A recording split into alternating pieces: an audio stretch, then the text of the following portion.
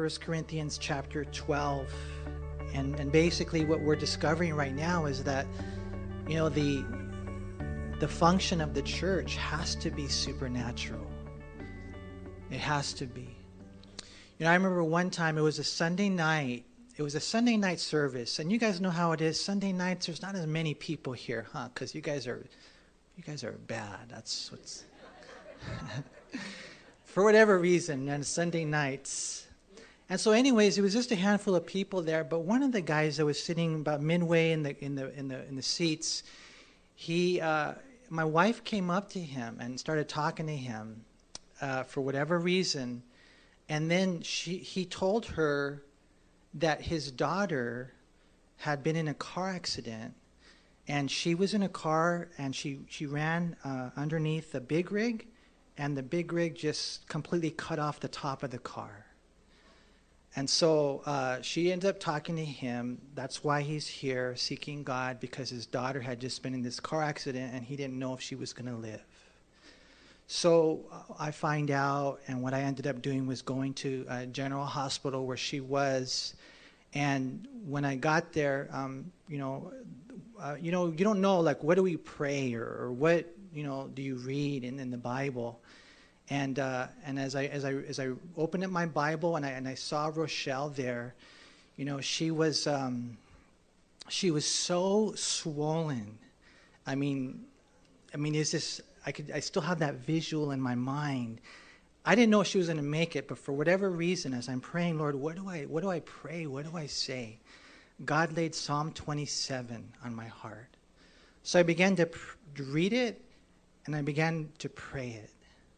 But as I began to read it, as I began to pray it, her dad, who was there beside the bed, he was struck. And I don't remember all the details. I don't remember literally all the tears. I remember crying with her sisters and different things like that.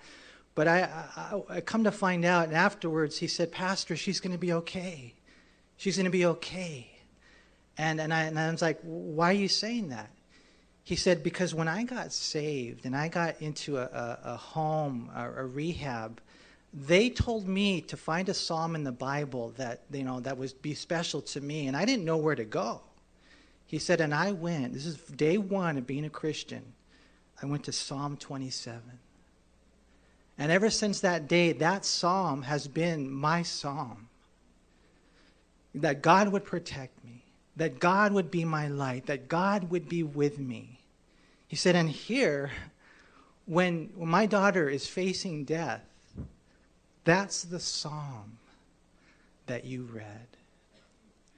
And he knew my daughter's going to be okay. And sure enough, she was. And she went on, and it's really a cool story.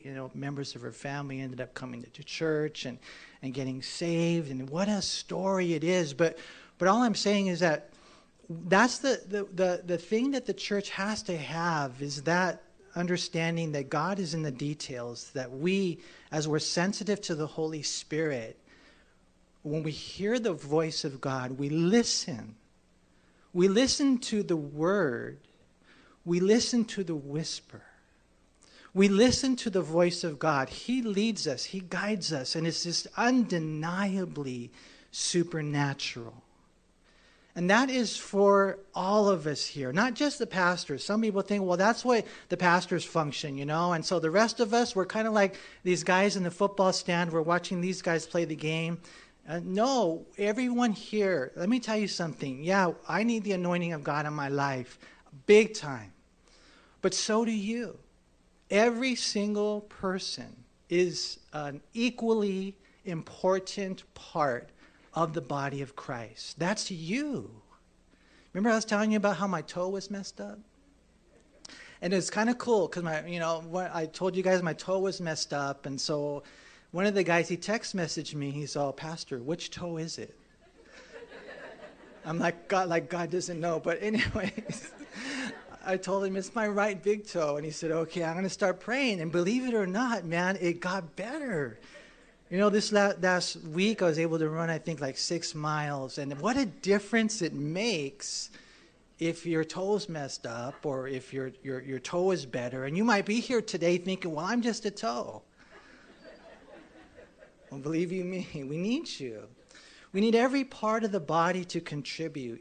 There's some that are visible, some that you can't see, but those invisible parts of us or whatever we can't see from the outside, that's, man, even more important than the ones that we can see. I'm here to tell you that you might be here and you might be more important than the pastor. I don't know how all that works, but I do know that one day when God gives out his rewards in heaven, it's not going to be based on whether you are famous or known or seen. It's going to be based on whether you are faithful. And this has to be a supernatural work of God. Unless the Lord builds a house, they labor in vain who build it. If you can explain it, God didn't do it. It has to be God.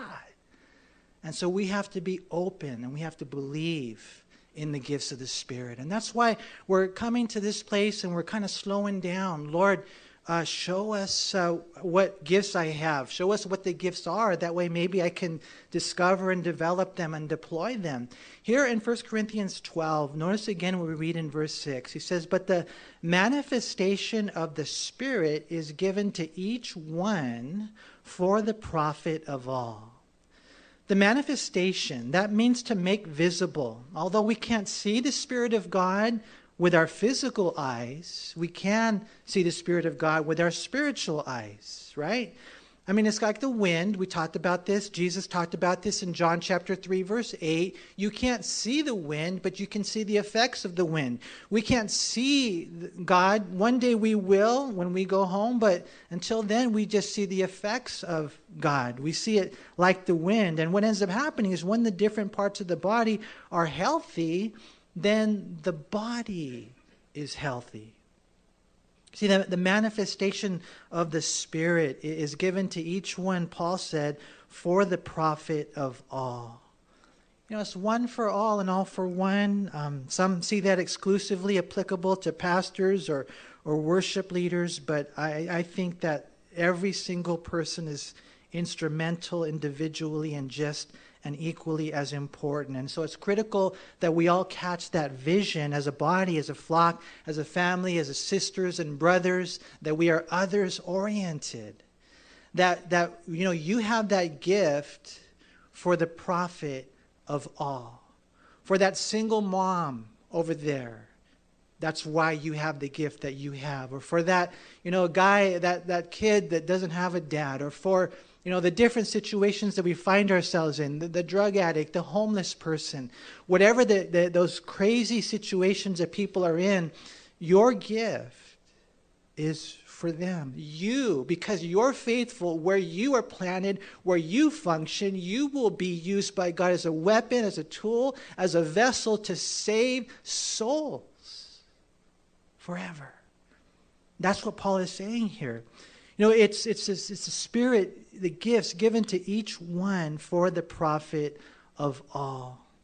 If you take that statement in context, the Corinthians were not understanding this because they were living selfishly. It would be like a basketball player who's playing ball only to win the MVP. There are some guys like that. There are some guys, they're in it for themselves. They're in it to score their own points. They're in it to make their own money. Some people live their lives like that. I'm in it for me, or even in the church. But what happens when you get somebody who says, no, it's not for me? It's like, how can we make this team win?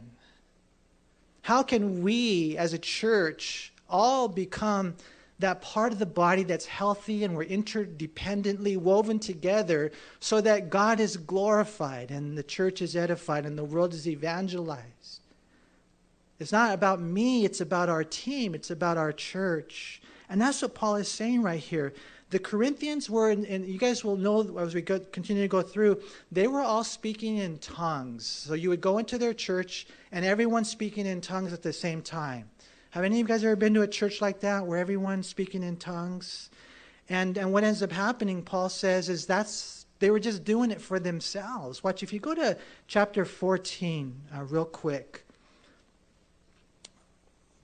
I love what Paul says here. I think it's even a good backdrop for what we're going to cover in the next few weeks. He says in verse 1, pursue love and desire spiritual gifts. And so we're going to see that it's not just about the fancy, gifts.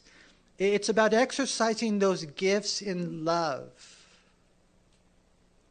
Some guys, they're very gifted, but they're not very godly.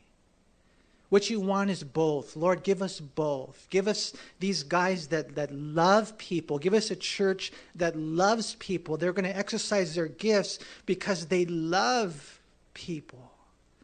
He says, pursue love and desire spiritual gifts. And so the thing about it is that as you're exercising these gifts, it's not just for me. The whole reason I live is for others. It's for my wife. It's for my kids. It's for my family. It's for the church. We're part of a body. This is a local body of Christ. And that's why we do it because of love. Right here he says, verse 2, for he who speaks in a tongue does not speak to men, but to God, for no one understands him. However, in the Spirit he speaks mysteries, but he who prophesies speaks edification and exhortation and comfort to men.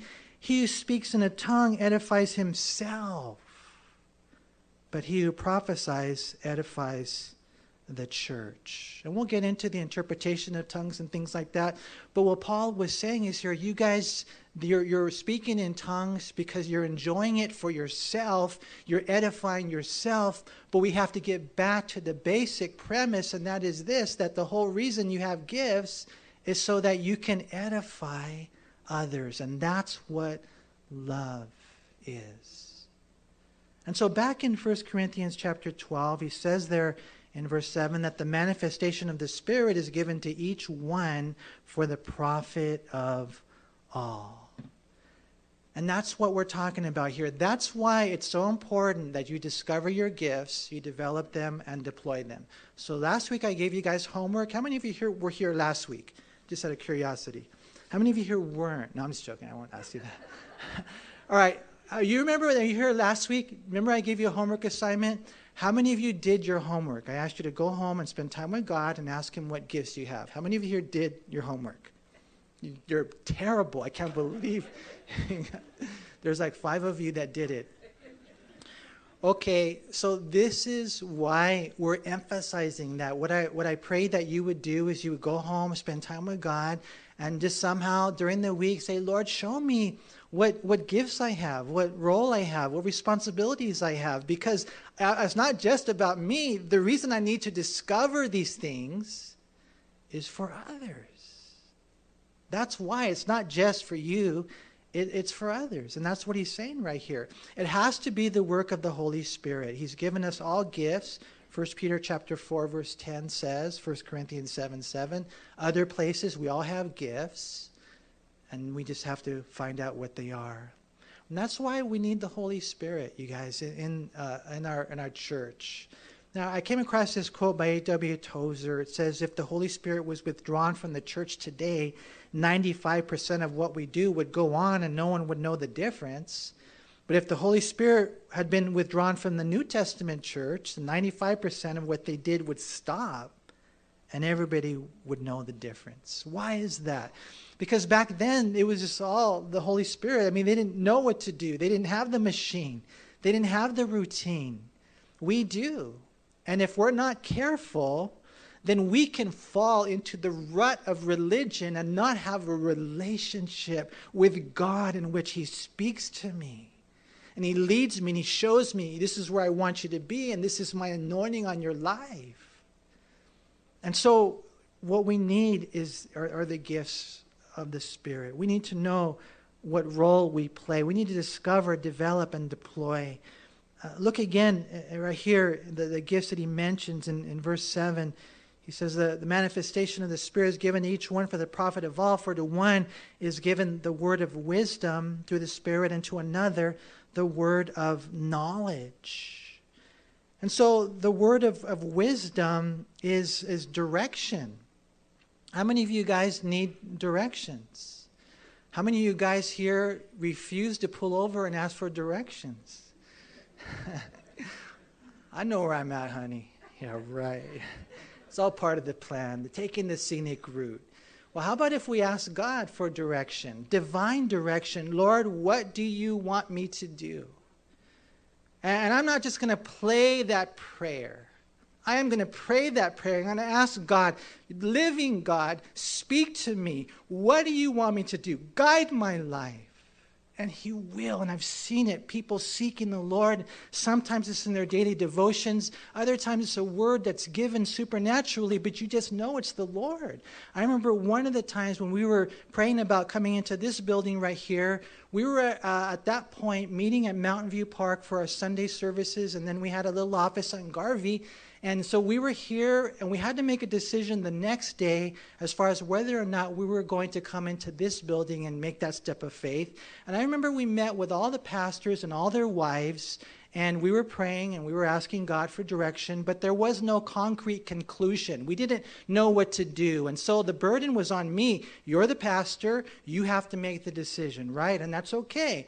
I still didn't know what to do, but before the night was over, I remember one of the sisters, she came up to me, and she just gave me a little note. It was scribbled with simple words, conveyed with confidence. And she gave me a little note, and she said, here. And all I can say is that it was just the right word at the right time, communicated in the right way. It was a word of wisdom. It was guidance from God.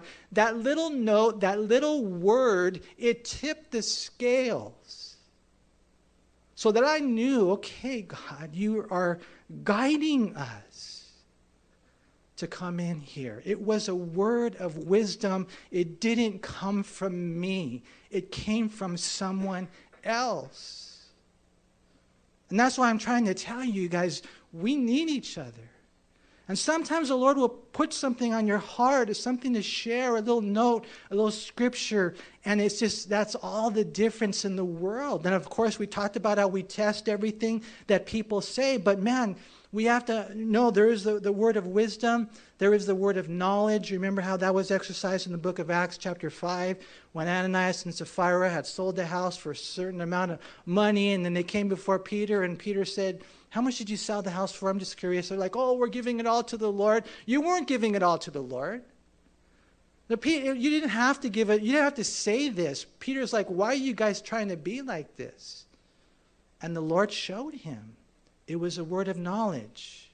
You say that you sold the house for $200,000 and you're giving us all the money because you want to make yourself look good, when in all reality you sold the house for $300,000 and you're keeping $100,000 for yourself. How dare you test God? And what happened? They died. He died, and then his wife died. Why? Because Peter had a word of knowledge. Thank God, people aren't dying like that, but it can happen, right? I mean, these are things that we see. The word of wisdom, how many of you would like that word? I would love to have that gift. Okay, 1 Corinthians 14, it says, pursue love, desire gifts. Pray for it. I was talking to one of the young guys on Thursday night after service. He said, I'm praying for this gift.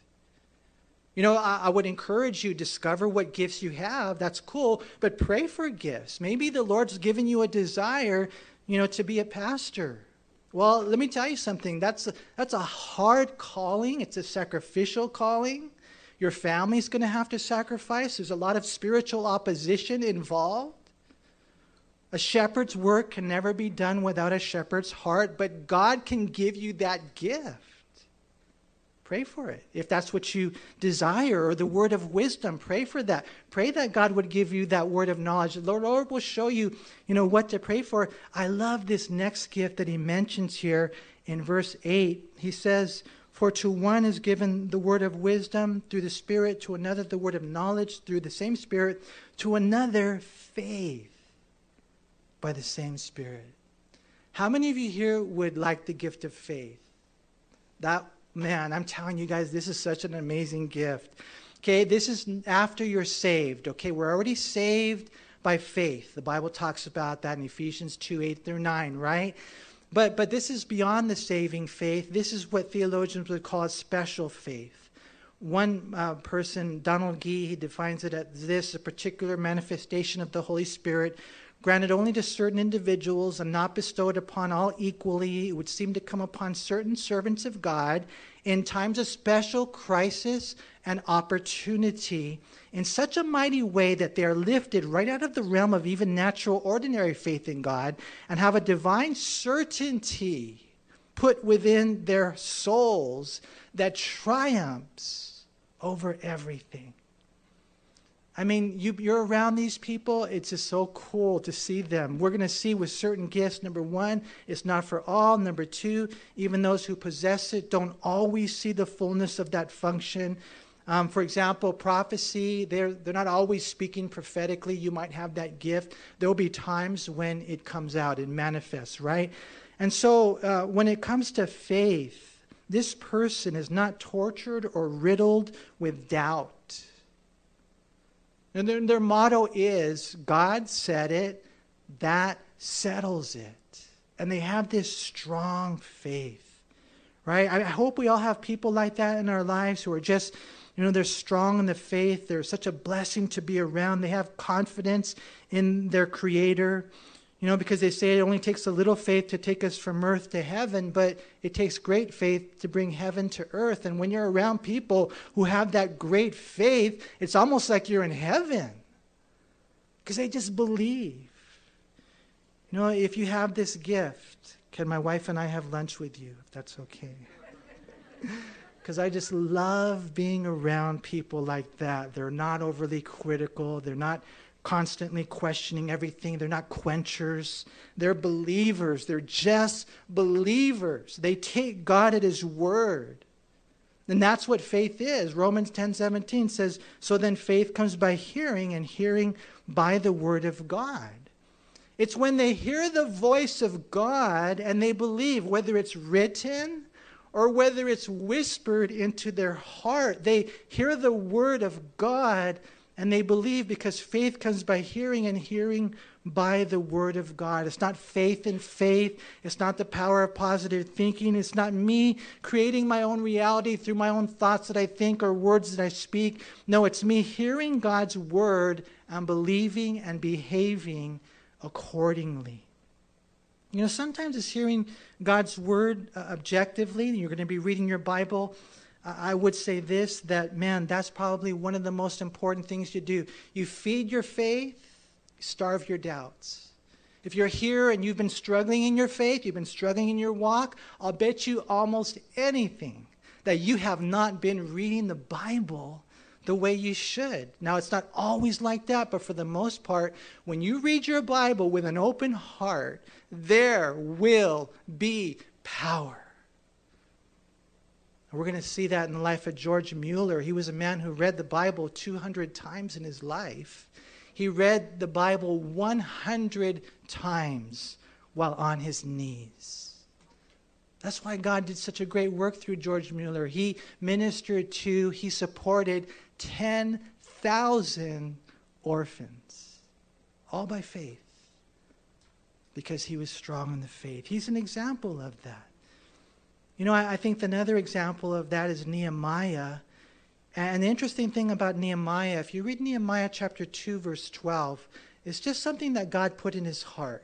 He had heard that the children of Israel were in Jerusalem, that the walls of Jerusalem were broken down, and he knew that that was a reproach to God's name and that God's people were not protected. And so he heard about that, and for 4 months, he started praying and fasting. Think about that, for 4 months. And so now we're on this journey, and I don't know if you guys feel the same way I do, but it's time to pray and it's time to fast. I want to see God move. I want to see miracles. I want to see gifts exercised. I want to see your body healthy. It's not going to happen if we don't get on our knees. I want to see the prodigal children come back. Not going to happen. I want to see the homeless find a home. The chains broken, the drug addictions, the porn addictions. You want to see that happen. We see it. The walls are broken down, right? So 4 months he's praying and fasting. And then we read in Nehemiah chapter 2, verse 12, that when he went to Jerusalem, God had put something in his heart. So it wasn't like written per se, it was whispered in his heart. And that's how he was able to have the faith to leave his comfort zone, to go to Jerusalem, to inspire a people who were not inspired, to try to wake these people up and get Jerusalem going. And then, not only that, to fight all the forces of hell that came against him, all the opposition he experienced. From Sanballat and Tobiah, what ended up happening in 52 days, they built the walls. How did he do it? It was by faith. He believed. You know, I was thinking about the other day how we had a mom who came up and asked for prayer because her daughter was facing murder charges. It was a crime that was committed here in the city of El Monte. Put yourself in her shoes for a second. Your daughter, the police have contacted you as the parent. Your daughter is facing murder charges. What would you do? You know, I was kind of like taken back by this mom. You know what she did?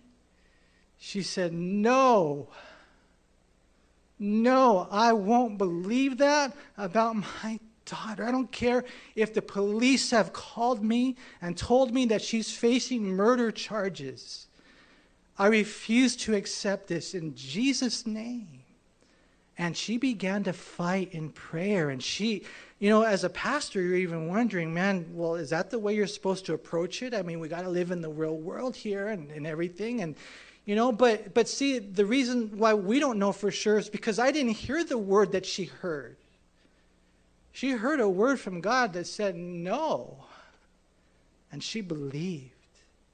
And you know what ended up happening? Find out a few days later that the individual they thought was dead wasn't dead. And come to find out, you know what ended up happening? The individual that was attacked, yes, by the daughter, ended up having a dream from God. And so this individual who was a victim went to her house, this mom's house, this believing mom's house, this mom who had such an amazing faith. He went to the mom's house and he said, they're telling me to press charges, but in my dream, God told me not to. How did that happen? Faith. You see how it changes everything? How will you believe for your family? How will you believe for your church? How will you believe for your kids? You know, I think we all can have a greater faith. Faith is like a muscle that is built up, kind of like my biceps. I need a lot of work, but it's also like, Lord, it's a gift that we can have. Lord, give me faith. I would love to have that faith. I want to be like George Mueller, who cared for over 10,000 orphans during his lifetime, who was instrumental in providing educational opportunities for thousands of orphans, who had 117 schools, offered education, Christian, to over 120,000 students, who traveled over 250,000 miles before airplanes were invented or given. And then this guy at 71 years old is still going 100 miles an hour at 71 years old. And one day they asked his wife, they said, how does he have so much energy? And she said, with every spare moment he has, he's in the Bible.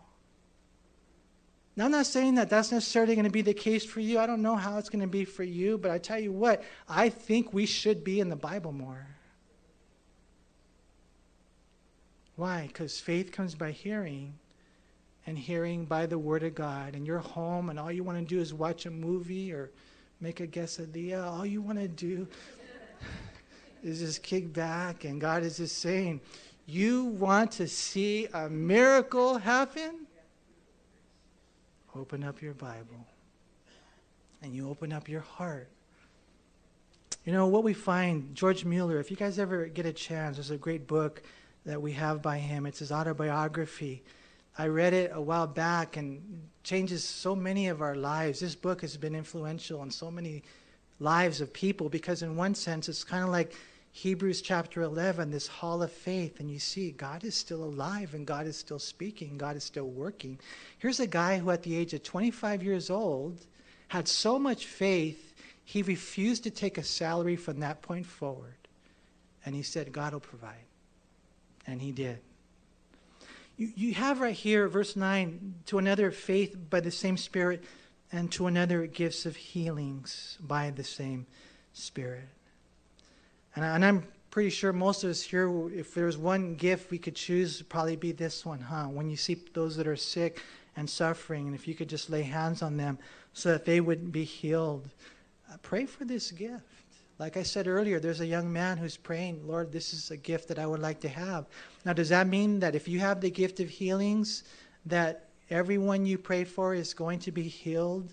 No, because 1 John chapter 5, verse 14, it says that the confidence that we have is that if we ask anything according to his will, then he hears us. And so this is divine supernatural ability to heal diseases and infirmities without natural means. We see Paul exercising it in the book of Acts, but oftentimes he was there not able to heal everyone. Like, for example, Erastus, who was left sick in 2 Timothy 4:20, he's mentioned. And then in 1 Timothy 5:23, Timothy's stomach, he said you need to use medicinal purposes, take a little wine for that. He then talks about his own thorn in the flesh in 2 Corinthians 12, 7 through 10, in which he asked God 3 times that God would take it away, that God would heal him.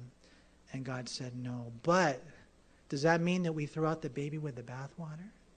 Does that mean that people don't get healed? I mean, they do.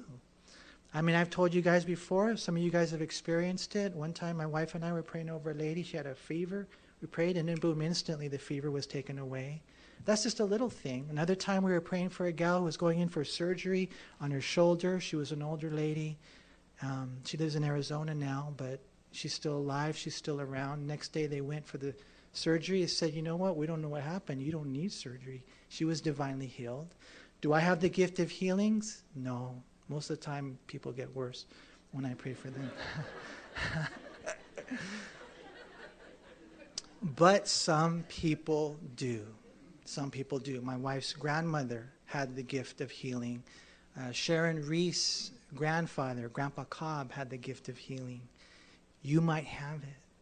Imagine if you did. Imagine if you're here today and you have the gift of healing and you don't use it. We're going to get you. No, I'm just trying. You got to discover your gifts, develop and deploy them. How would you discover the gift of healing? Well, God would just open doors and you start praying for people by faith.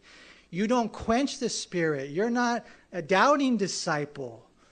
You know, you're not putting out that fire. You're here and saying, no, the gifts are for today and God can give me that gift. And then you start praying for people, and I'm not saying that all of them get healed, but more get healed because you have that gift. All I'm saying is that this is what the church does. What ends up happening when people get healed? A lot of times what happens is God uses those miracles to bring people to faith. I mentioned to you guys about John Chacon, and some of you guys know John Chacon. That's how he got saved. Because he was dead, he was deathly ill. They didn't know what to do. And so they heard this Christian person on the radio talking about healing. They took him to that person, and John got healed. His whole family got saved. That's why in the Gospel of John, we don't have the word miracle. In the Gospel of John, we have the word signs.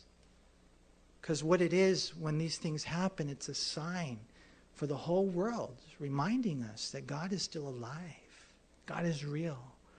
And as we begin to exercise these gifts, it's so cool what God does. I'm not talking about these weird guys on TBN. Some of them are weird. You know, those charlatans who all go to the same hairdresser. I'm not talking about them. You can always ask. You can always find out when they're off because they start asking for money. Listen, when they start asking for money, you tell them, hey man, freely I receive, freely I give. It doesn't work like that. And that's how you can tell the difference. When someone really loves and cares, they do it out of the kindness of their heart. They're not doing it for money. And so I just pray, you know, as we're here today, that we would know that the Holy Spirit is a fire. The Holy Spirit is this wind that wants to blow. He's a person with power that we all have gifts. My prayer, I know life is busy. I know you guys have to go to work and clean the house. Well, some of you. Some of you don't, and that's okay. But somehow during this time, during this season as a church, my prayer is that we wouldn't go through it and then, we're on to, the races of the next book, and we never really found out where my part was. If you're here today and you don't know the Lord, you're not a Christian, none of us know where you have tomorrow. Are you right with God? If you were to die today, do you know for sure you'd go to heaven? If not, the Lord is here today because he loves you. He brought you here today because he loves you. Jesus did all the hard work by dying for you. All you have to do is believe. It's all you have to do. Say, Lord, I'm a sinner. I need you, Jesus. Come into my life. And when you pray that prayer and you cry it out from your heart, not a religion, but a relationship, you give your life to Christ, then today I can tell you beyond a shadow of a doubt, by the authority of God's word, that God will write your name in the book of life. And when you die, you'll go to heaven. And from this moment on, God will come into your life. But you have to make that decision. And so if you haven't, I pray that you would do that